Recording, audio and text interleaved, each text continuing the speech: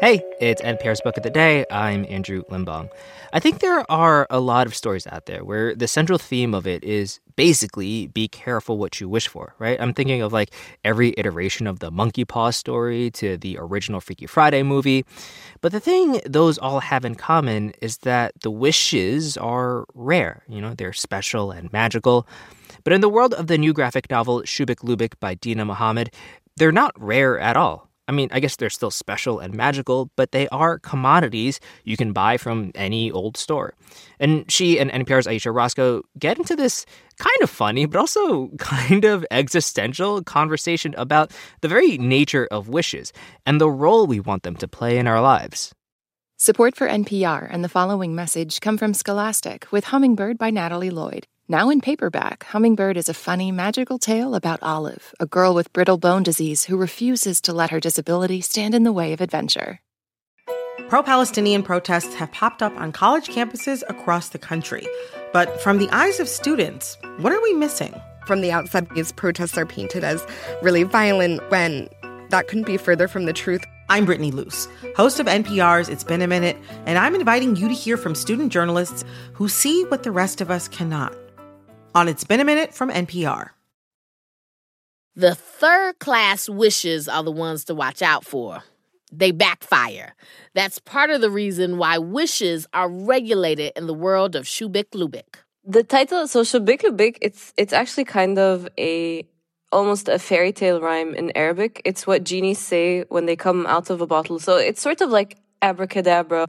But what it actually means is your wish is my command. That's Dina Muhammad. Her graphic novel is called Shubeik Lubeik. Thanks so much for talking with us. Hi, thank you for having me. So tell us about this world that you've created in the book where wishes are real things. They've been regulated. There are different classes of them.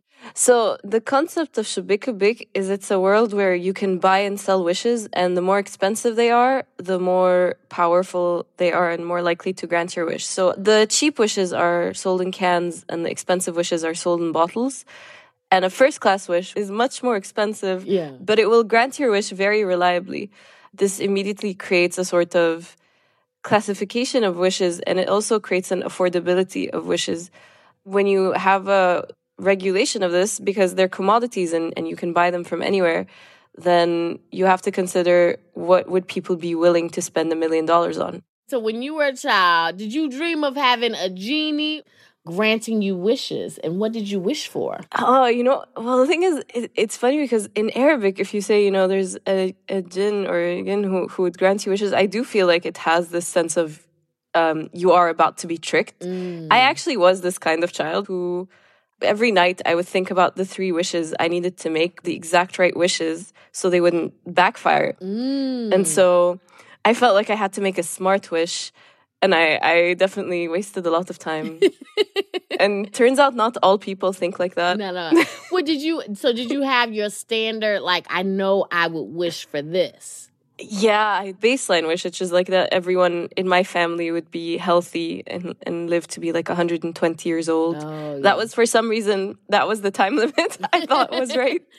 That sound about right. Right? It felt like a good wish. Like, I felt like no genie would really trick you with that one, right? Yeah. But actually, when I was researching this book, I would ask people about one wish, because once it's 1 instead of 3, I think it's a lot more interesting. And it's also, if you could buy a wish, I think it really changes how you might think about it. Yeah. And so the story that you focus on that's set in this world is there's a kiosk, and the owner of the kiosk has 3 first-class wishes, and there's this elderly woman, and she's like, why are you holding on to these? You need to sell them. One of the characters who comes to buy a wish is Aziza, and she's a widow. She's poor. She actually gets caught up by the government because they want the wish, right? It's not just that they want the wish, they also want to control who gets to make them. Yeah. One of the sort of keys to narrow down this world when I was conceiving of it is really, it's more or less how wealth already functions in this world. Yeah. It's almost like she came onto this fortune and no one would let her have it. Even though they know exactly where she got it from, It's do you have the right to use it? Do you have the right to enjoy it? Sort of line of thinking. So there's Aziza and then there's Noor. They're a university student majoring in wish studies. And Noor is rich. Yes. And Noor is struggling with depression. And Noor is kind of like, well, I'm rich. Why? What am I sad about? Like, there's a whole struggle of even thinking about depression as a real issue. I think this is a very Egyptian concept because many people, many people, when I asked them, what would you wish for? They said rida, which is like a sort of like contentment.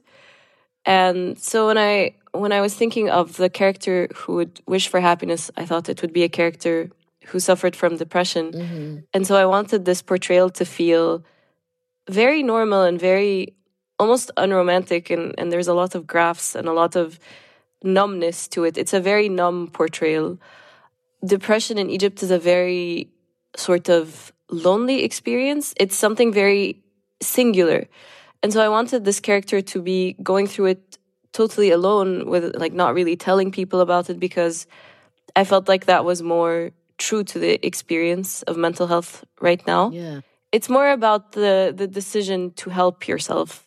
I do want to ask you, because the kiosk owner, and we're not going to give away the twist. Yes. But it's very complicated. And there's this whole thing of wanting to help and the complications that can come from our desires, right?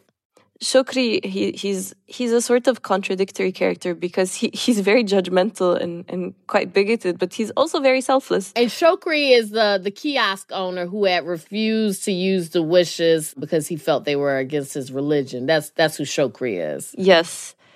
He's a character I understand very well. I think you can't really represent any world without seriously considering how religion works in it. Mm-hmm. And so it was important for me to have like the themes of faith and health in the last part explored as much as possible. It's very hard to talk about the last part without spoiling. Yeah, we don't want to spoil it, but it's really good. Yes. So we don't want to spoil it. Oh, so I asked you earlier about like the wishes you make when you're a child. Like, do you make wishes as an adult? And are you still very mindful about what you wish for? I'm even more mindful now, I think. I honestly would save it. I wouldn't use it because I think I would save it for an emergency. Because you just never know. But what would you wish for if you had a first class wish? I think that I would wish for, okay, so I could be like, very deep with it. But the real wish would be that I would have enough money so I ain't got to worry about it. Yeah. No. I know. I could get real deep with it. And yeah, health for everybody. Of course you want health and all that stuff. But I feel like if I could get that money right. Yeah. It makes sense. Yeah, I had a conversation with a friend, and we really went through all of the possible, like, not deep wishes, but, all of the possible, like, maybe I should wish for, like, safety, or maybe I should wish to undo, like, this moment from my past. And then in the end, we settled on a boat because my friend, after all the considerations, said nothing will make me as happy as a boat. And with the money that I get, then I could buy a boat. You know what I'm saying? And then all the other stuff, I feel like I could work that other stuff out. You know what I'm saying? I could work that out. But just give me a little bit of money. Yeah, it's a personal thing, I think. It's a very context-dependent thing. That's Dina Muhammad. Her graphic novel is called Shubeik Lubeik. Thanks so much for talking with us. Thank you. And may all your wishes come true as long as they're good ones. Oh, yours as well.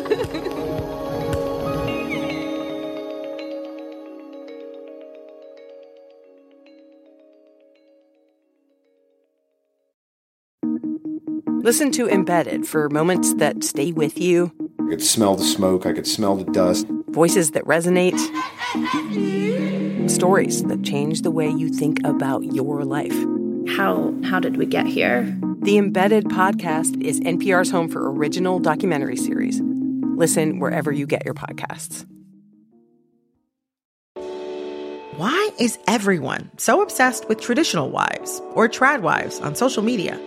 This week, we're talking about the viral videos of women making marshmallows and mozzarella from scratch, and how behind the sheen of calm kitchens and cute fits, there's some interesting pessimism about our modern world.